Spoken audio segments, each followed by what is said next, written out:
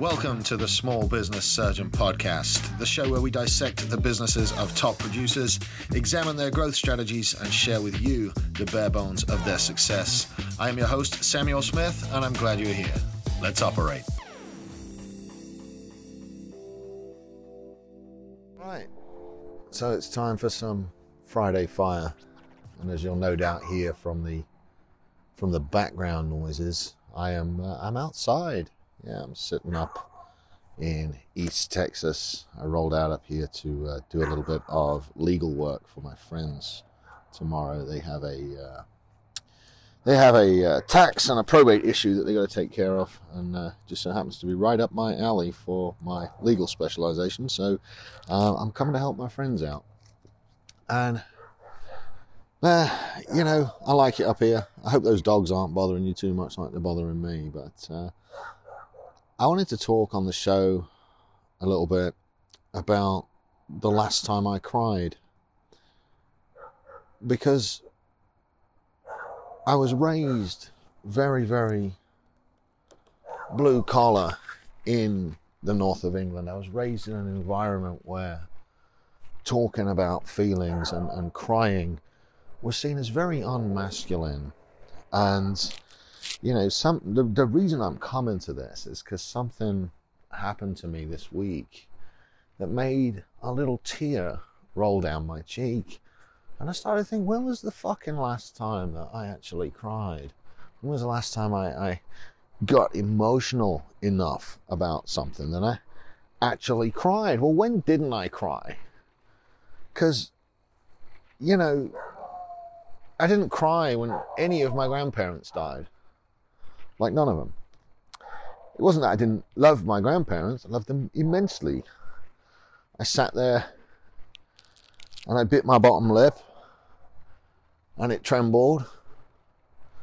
I still remember my granddad's funeral as his coffin came in, and I felt all these emotions, but I knew I mustn't cry because that would be a sign of weakness, and I needed to be strong for my little brother, who was absolutely in fucking tears, and my little sister, my older sister. I needed to be strong for my dad. So I went all out as a kid at my grandparents' funerals. And the ones I went to, I was in America for both of my grandma's funerals, but that's beside the point. Anyway, when was the last time I cried? It was when my dog got run over. I was in my mid-20s, and I got this little dog called Drew, and she used to live in my house and in my backyard. And she was a rescue. She was an American Staffordshire that I'd rescued from a little operation in Washington County. She was a wonderful little dog. And one day, I came home in the evening, and I couldn't find her. And I went all around the house. I'm like, surely she's around here somewhere. And she wasn't. So I went and looked out in the street, and well, sure enough, about 100 yards down the road, fuck me, there she was, and laying right there at the side of the road, completely lifeless. And I remember going in and getting an old blanket and pulling her out of the road, and there was not a mark on her, but there was a tiny little bit of blood coming out the side of her mouth, and I picked her up and put her in the blanket, and I remember her tongue flopped out of there, and it just, fuck, man. I broke down. I lost it. That was my dog. That was my old buddy, my pal, my companion, and her body was still warm as I put her onto the fucking blanket, And the snot and the tears and the sobbing, and fuck, I called my dad. I mean, and there's a 6-hour time difference. I woke his ass up. I'm thinking myself a fully grown man. I'm a homeowner in his mid-fucking 20s, bawling his eyes out, crying snot and shit and tears down my face. And that was the last time that I legitimately fucking cried.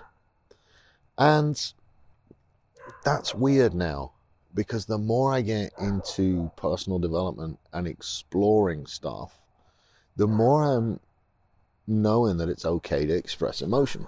And so the thing that made me cry this week, and again, it wasn't like crying, sobbing shit. It was a single tear that welled up and trickled down my face. And it was my voice breaking as I read this passage from a book.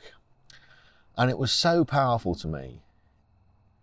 A man that, for one reason or another, didn't cry at his grandparents' funerals and hasn't really cried in 15 years. It was so powerful that it made me cry. And as I finished reading it, I knew right then that I needed to share this with you guys, because there's a lot of you listening that this will resonate with. Now, I'm going to read this to you, hoping that you guys really dig deep and get something out of it.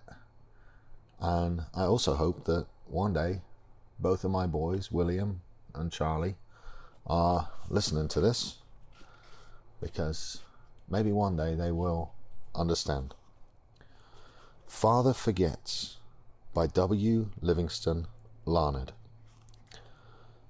Listen, son, I am saying this as you lie asleep, one little paw crumpled under your cheek, and the blonde curls stickily wet in your damp forehead. I have stolen into your room alone. Just a few minutes ago, as I sat reading my paper in the library, a stifling wave of remorse swept over me. Guiltily I came to your bedside. There are the things I was thinking, son. I had been cross to you. I scolded you as you were dressing for school, because you gave your face merely a dab with a towel. I took you to task for not cleaning your shoes, and I called out angrily when you threw some of your things on the floor. At breakfast, I found fault too. You spilled things. You gulped down your food. You put your elbows on the table. You spread butter too thick on your bread. And as you started off to play, and I made for my train, you turned and waved a hand and called, "Goodbye, Daddy." And I frowned and said in reply, "Stand up straight. Hold your shoulders back." Then it began all over again in the late afternoon, as I came up the road and spied you, down on your knees, playing marbles. There were holes in your stockings. I humiliated you before your boyfriends by marching you ahead of me to the house. Stockings were expensive, and if you had to buy them, you would be more careful. Imagine that, son, from a father. Do you remember later, when I was reading in the library, how you came in timidly with a sort of hurt look in your eyes? When I glanced up over my paper, impatient at the interruption, you hesitated at the door. "What is it you want?" I snapped. You said nothing, but ran across in one tempestuous plunge, threw your arms around my neck and kissed me, and your small arms tightened with an affection that God had set blooming in your heart, and which even neglect could not wither. And then you were gone, pattering up the stairs. Well, son, it was shortly afterwards that my paper slipped from my hands, and a terrible, sickening fear came over me. What has habit been doing to me? The habit of finding fault, of reprimanding. This was my reward to you for being a boy. It was not that I did not love you. It was that I expected too much of youth. I was measuring you by the yardstick of my own years. And there was so much that was good and fine and true in your character. The little heart of you was as big as the dawn itself over the wide hills.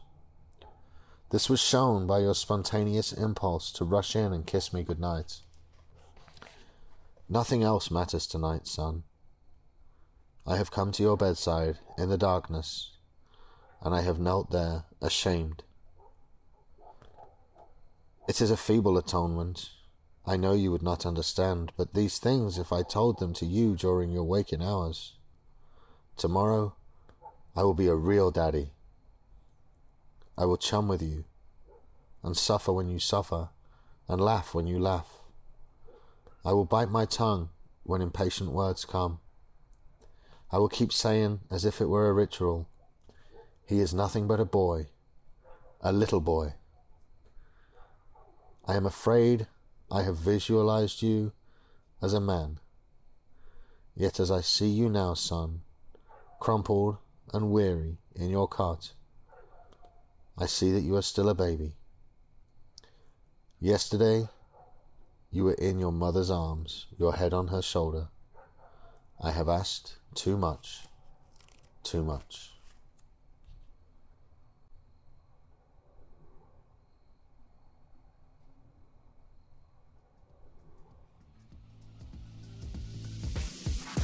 This has been the Small Business Surgeon Podcast. If you've made it this far, you clearly like it. So go on iTunes and leave us a 5-star review. This helps people find the show and spread the good word. Share with friends and follow us at Small Business Surgeon on Facebook and Instagram. Thanks for tuning in, and we'll see you for your follow-up next week. The Small Business Surgeon was recorded at Texas Media Foundry in historic downtown Bryan, Texas. Check them out at txfoundry.com or on social media at txfoundry. Thanks for tuning in.